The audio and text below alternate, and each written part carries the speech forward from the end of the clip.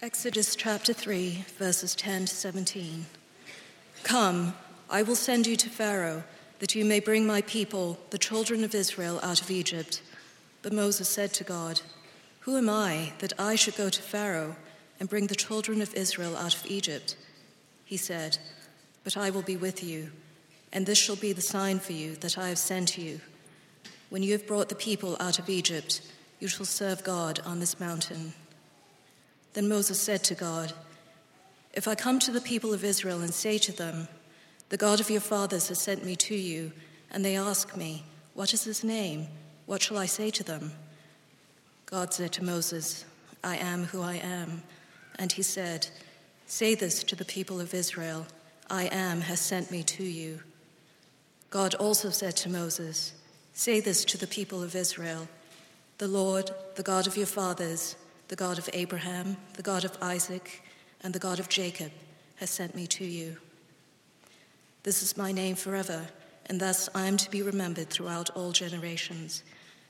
Go and gather the elders of Israel together and say to them, The Lord, the God of your fathers, the God of Abraham, of Isaac, and of Jacob, has appeared to me, saying, I've observed you and what has been done to you in Egypt, and I will promise that I will bring you up out of the affliction of Egypt to the land of the Canaanites, the Hittites, the Amorites, the Perizzites, the Hivites, and the Jebusites, a land flowing with milk and honey.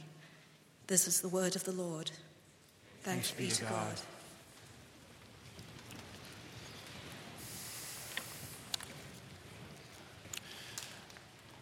Good morning again. My name's Jeff. I'm one of the pastors here. I'm glad that you're here to worship with us. And with Charles, I just want to welcome you. We are preaching through the book of Exodus, second book in the Bible. And this is happening, this conversation between the Lord and Moses at the famous burning bush. And so we're jumping right here in that story. And here in a minute, I'll explain how God tells Moses God's name, like his personal name, like my name is Jeff, or like your name is your name. But first, let's talk a little bit about names.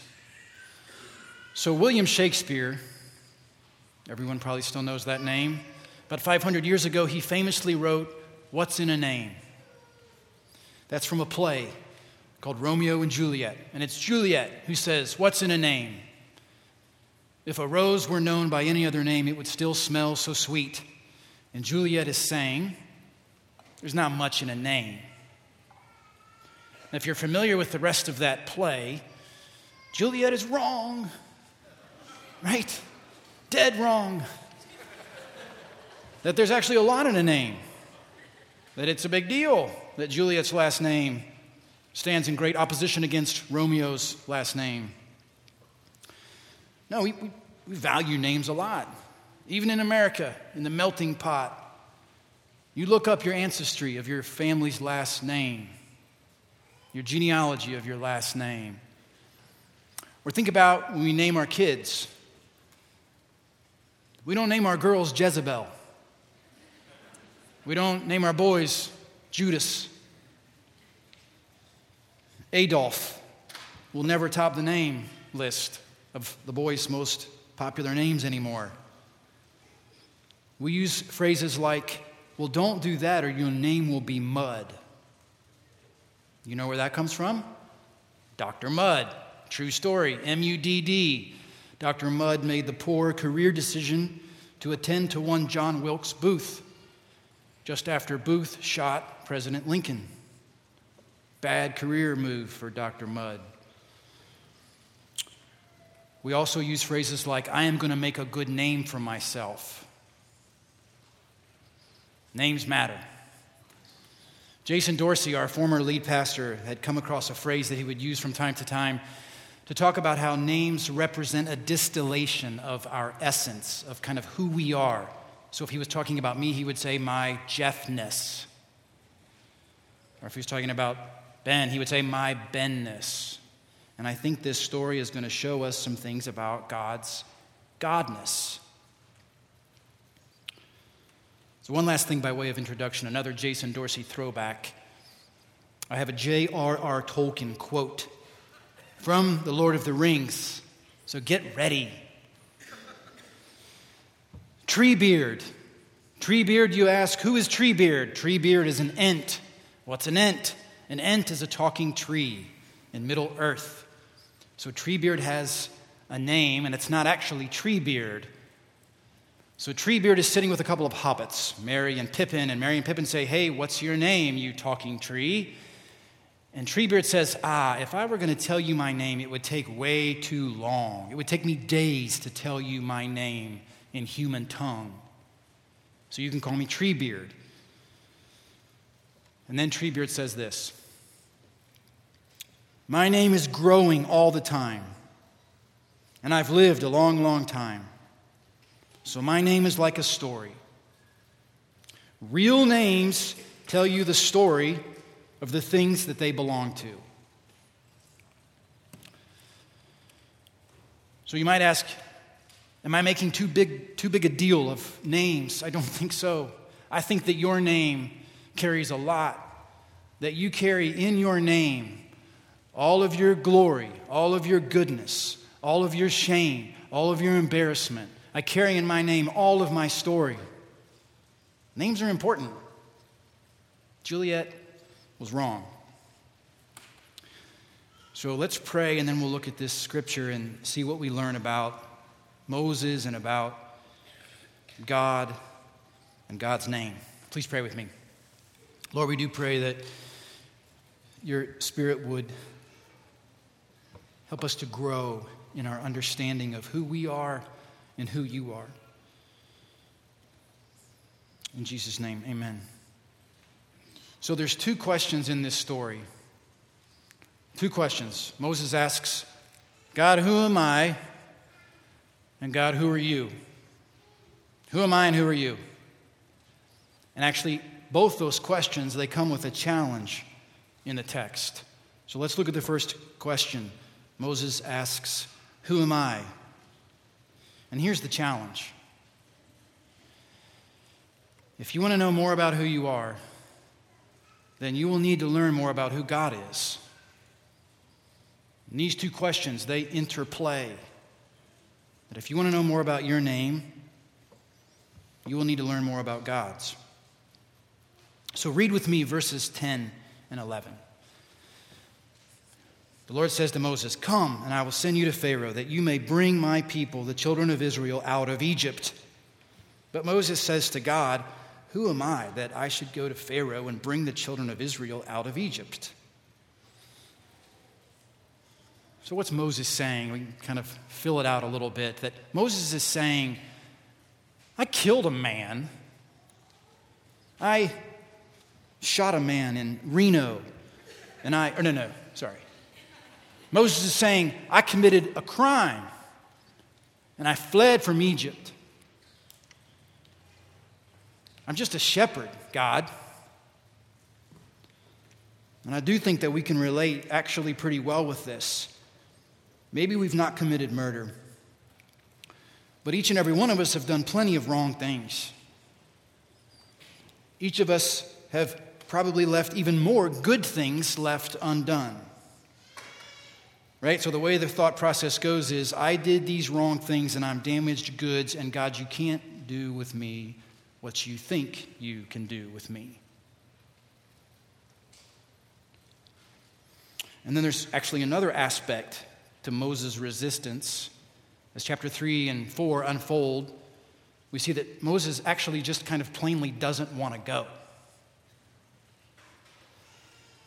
It's like he's saying, God, that was 40 years ago, and I am making my own name now here in Midian. I got a family, I got a job, I even got a priest. Don't mess with my good life. And so I think that we can relate here as well, that we often don't want to take on the cost of following where God calls us. That God will call us into something that we can't do without Him, and pull us up out of our self-satisfaction. Okay, so how does God respond? was God's answer to Moses' question of who am I, God? So read with me what Moses says in verse 12. God said, "But I will be with you, and this shall be the sign for you that I have sent you.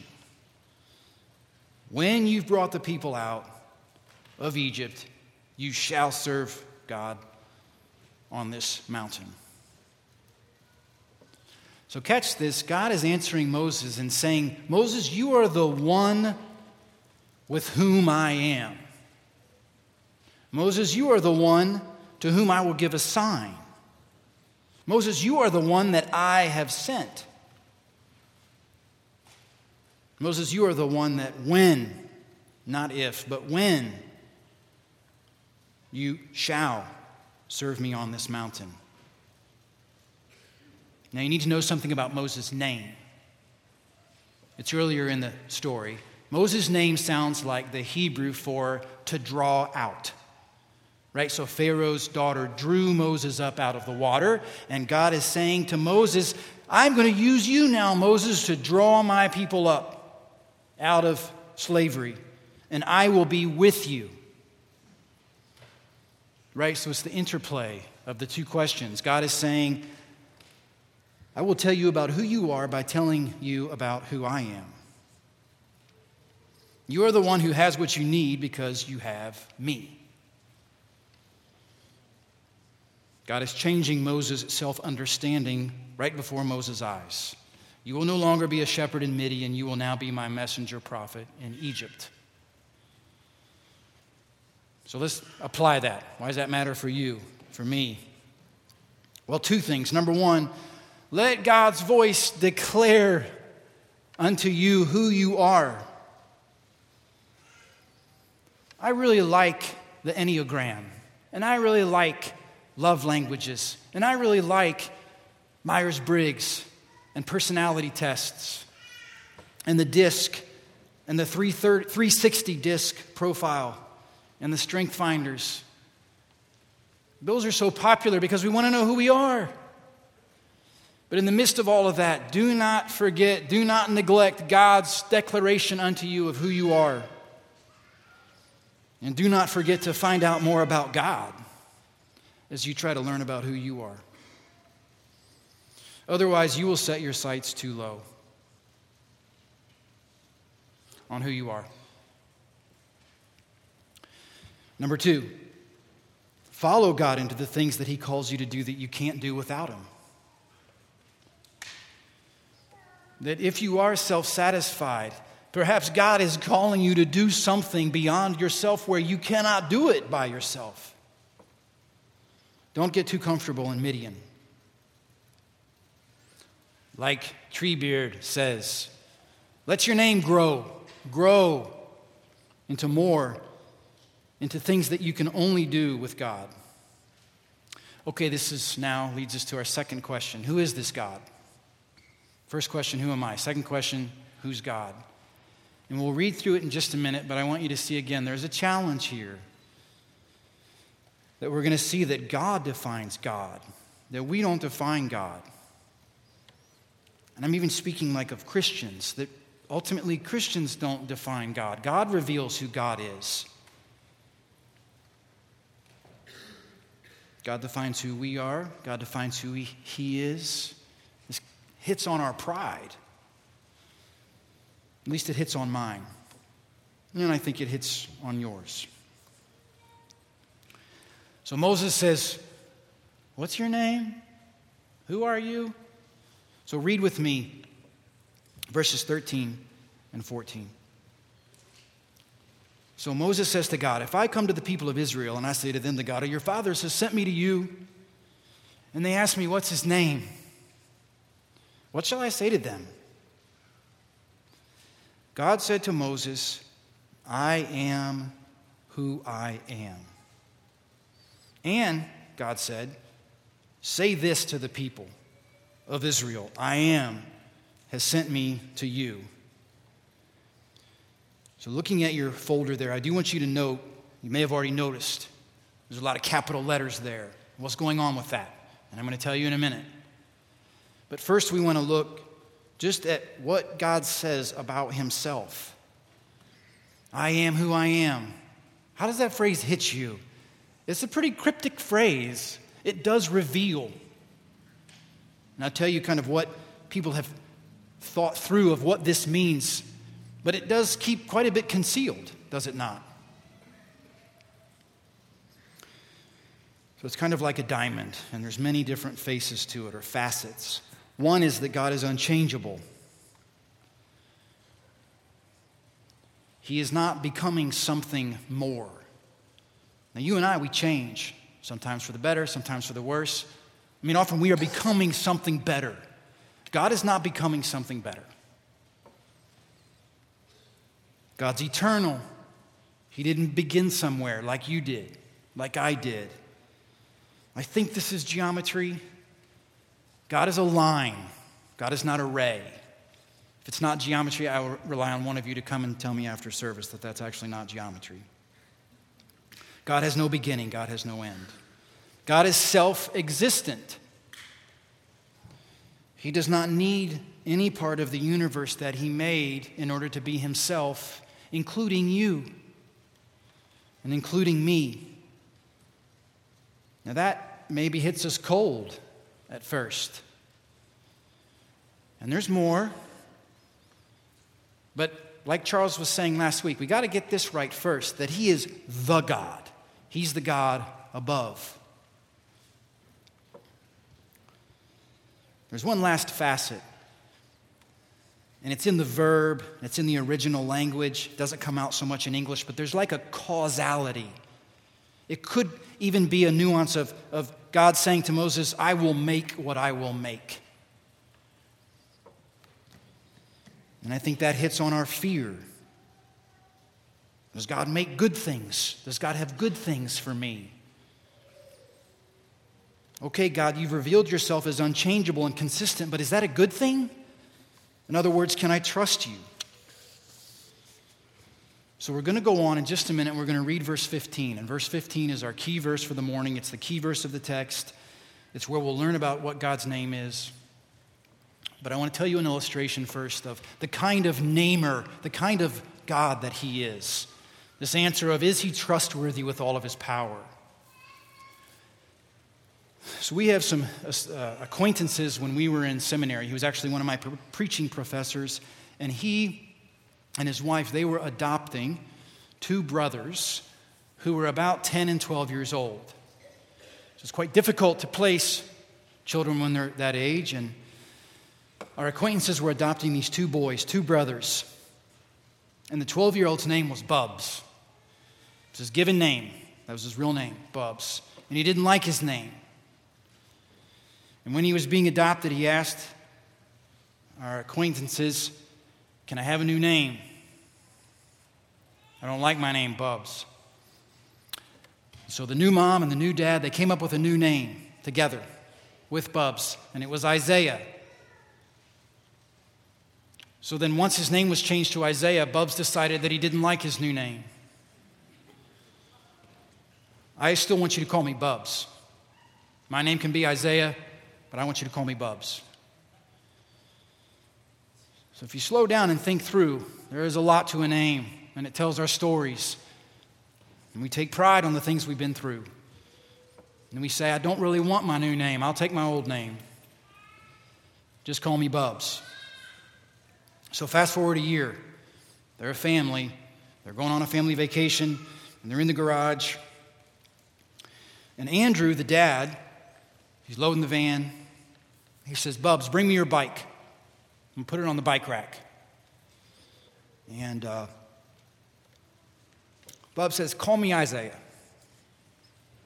Don't call me Bubs anymore. So names are powerful. Bubs is stepping in and saying, this is my new name.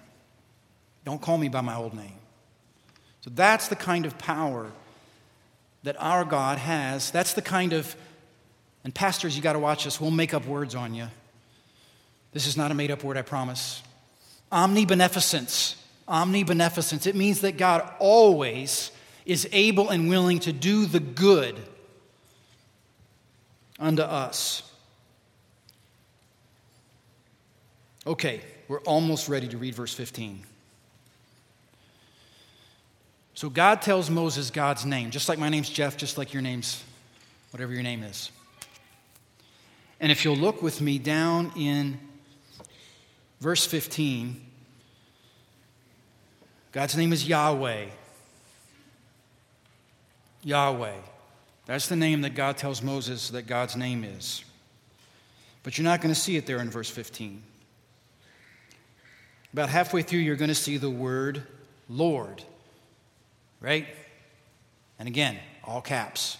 What's the deal? This is the English, this translation's rendering of the name Yahweh. And if you looked in your Bible in the pew, it'd be the same thing. Chances are, if you brought a Bible with you this morning, it probably doesn't say Yahweh. So what gives? So that's a really, really, really old decision, like before the days of Jesus, when the Old Testament was coming together, and the Jewish scribes and the priests, the Jewish people, they'd made this decision that they were no longer going to say the name Yahweh aloud out of reverence. So it was a worship decision. And I think it was a decision for better and worse. I think it was a good decision because it does speak out of reverence. It gets back to what I was talking about a minute ago, that God is who God is, and He is the God above. And most translations since have followed suit. But I think it's also for the worse, because we think of it as a title. You think of it as a title. There's even a "the" there. But it's His name. It's His name. Yahweh. Now, I think nickname is an imperfect, it's an inadequate analogy, but it's workable. It's kind of like a name that you might say to someone, no, you don't get to call me that. Only my family calls me that. It's like a term of endearment. I think it is similar when Jesus says in the New Testament that we can call upon our Heavenly Father with this Aramaic term of endearment. Do you know what I'm talking about? Abba. That this is a family name. This is a personal name. It's the name that God told His kids to call Him.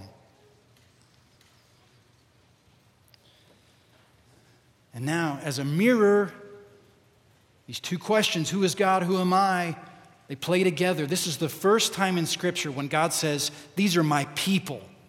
These are my people. If you want to flip back to the offertory and read it right now while I'm preaching, go for it. It's the first time God is saying, my name is this and you are my people. And why does this matter? God is irrevocably swearing His name. Now we're ready to read verse 15. God also said to Moses, say this to the people of Israel, Yahweh, the God of your fathers, the God of Abraham, the God of Isaac, and the God of Jacob, has sent me to you. This is my name forever. And thus I am to be remembered throughout all generations. This is God locking His name onto a people. This is what Charles talked about last week. This is the God among. So in what the Bible calls a covenant, Yahweh is signing His name on the dotted line here beside the names of specific people, people who are representative of all of His people. People like Abraham, Sarah, Isaac, Rebekah, Jacob, Rachel, Moses, Zipporah. The God is becoming their God. He's reminding Moses that Yahweh has already entered a human family and sworn Himself to Abraham, and Yahweh is now invoking that promise. And He's saying, the God that I was to Abraham and to Isaac and to Jacob is the God that I will be to you, Moses, is the God that I will, catch this, is the God that I will be to future generations. that, thanks be to God, our children or the next generation of the church, they don't need to figure God out all by themselves for the first time. But again, I think we need to ask, why does any of that matter? Well, first, let me say what it does not do.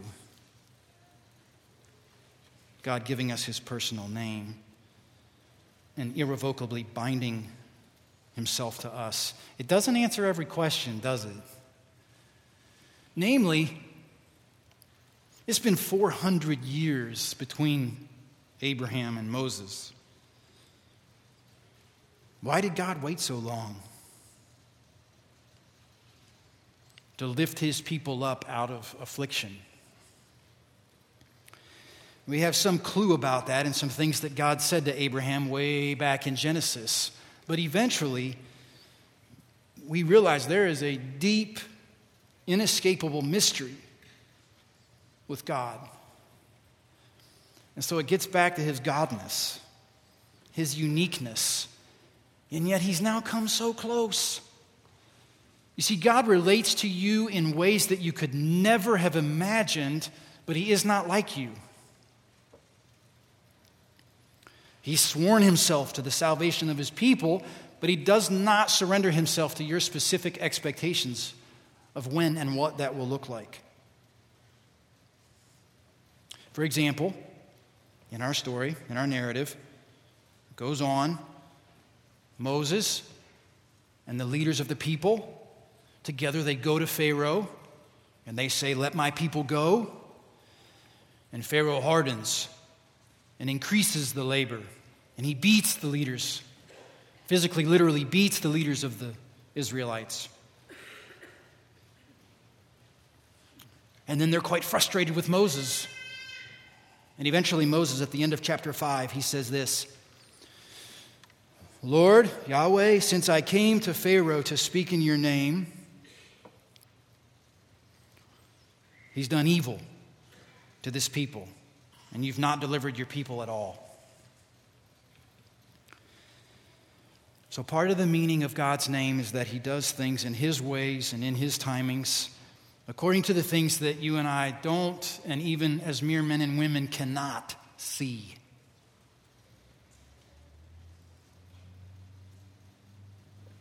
But he is with us. I want you to guess how many times God's name, Yahweh, is in the Old Testament. Go ahead and get a number going in your head. How many times does God, his personal, covenantal, family name, appear in the Old Testament? There's 39 books in the Old Testament. 300?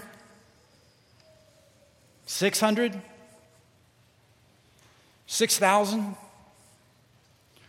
6,828. Yahweh locks his name onto the name of a human people. It might look like he leaves. It might feel like he leaves. It might feel like he left for a long time, but he does not leave. Although the God of Christian Scripture is really, really, really mysterious, he is also most trustworthy. And although he is most trustworthy, he is most mysterious. So let's try to personalize that and then apply it.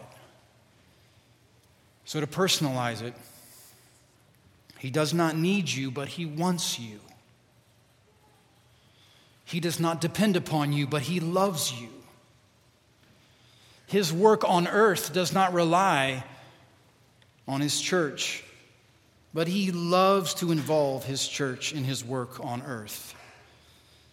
He is not influenced by us, but he is committed, sworn to be steadfast and faithful. Now again, why does it matter? Why does any of this, where does it hit our life? It matters because God wants to change you. That in his unchanging love, he wants to change you with his love. He wants to cut away what's against him inside of you and inside of me. And he wants to expand or to grow the parts of our name that are for him. He says in this text, I am making a people. You are never alone in your salvation. God is making a people out of his Yahweh-ness. He is saying, you who were slaves under Pharaoh will now be my people. Some of you I know that are in the women's Bible studies are learning about this with Joshua, Moses' successor, that God will make you into a nation.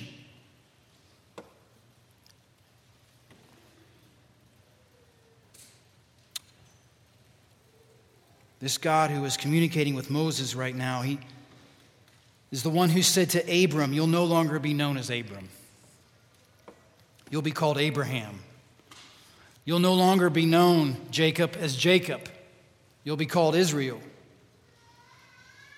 You will no longer be known as Bubs.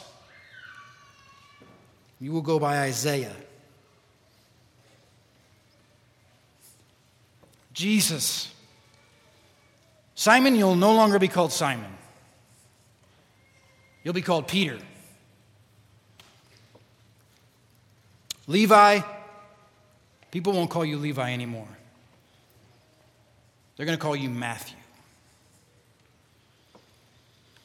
Moses, you're not going to be a shepherd in Midian. You're going to be a prophet in Egypt. So God wants to rename you. He is the name changer.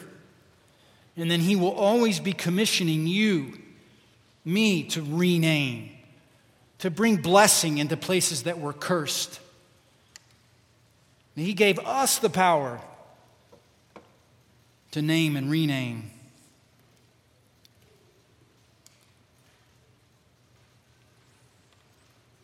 I just have to say about our hometown that I think I can call it my hometown now. This place used to be called Naptown. If you remember, it doesn't really get called that much anymore. Or has anyone heard Indiana No Place? It doesn't get called that anymore. But we have the power from the one who has renamed us to step into places and change the way that things are.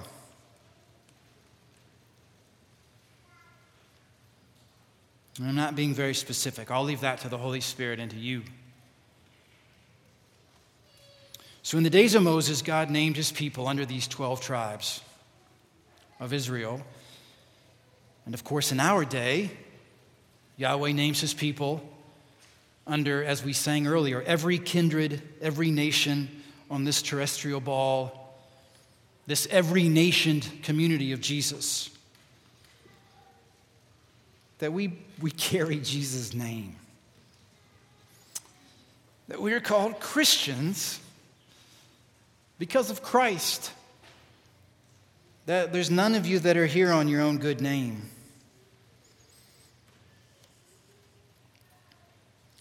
There's not one of you that's here on your own good name. But we're here on the best name. That we're here with the name that's been given to us.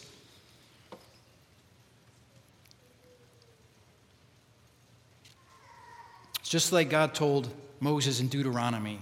It's not for our strengths. It's not for some remnant of wisdom or beauty within us that God loves us. Yahweh loves us because he has decided to irrevocably set his covenantal love on us. The deeply flawed church of Jesus Christ.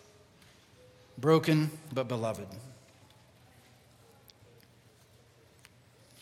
So one last time, what's that matter to you, to me? I think if I asked you, how would you answer these questions? Who am I and who is God? How would you answer? I think some of you would say, if you were honest, I'm a Christian and I know that I need God, but I'm not so sure that I need him desperately. Take issue with that adverb. Well, then I would say step out of Midian and follow God into the thing that he's calling you to set down or to pick up That thing, whatever it is, that you can't do without Him. That you can't do without desperately finding how abundantly present He is 6,828 times. And then I think that some of you would say, I know that I desperately need Him. In fact, I know that all too well. And I just don't think I'm good enough or ready enough to be useful for God in the ways that He claims He can use me. And to you, I would just say, remember who you are. You are the one whom God loves. You are the one whom God is with. That together with all of the number of the people of God, God is remaking us in deep places. He is recasting us into His own image. And He is calling us as a people into His work. So in all of your layers of identity, remember what God says about you, and remember what God says about Himself, that He has called you my people, that you are not alone in your salvation, that you belong to those numbered as God's people, and that God has called you into His own family and named you with His own name. Juliet was wrong. Names are important. Let's pray. Father, I do pray that you would continue to help us to grow into all of the name that you have for us.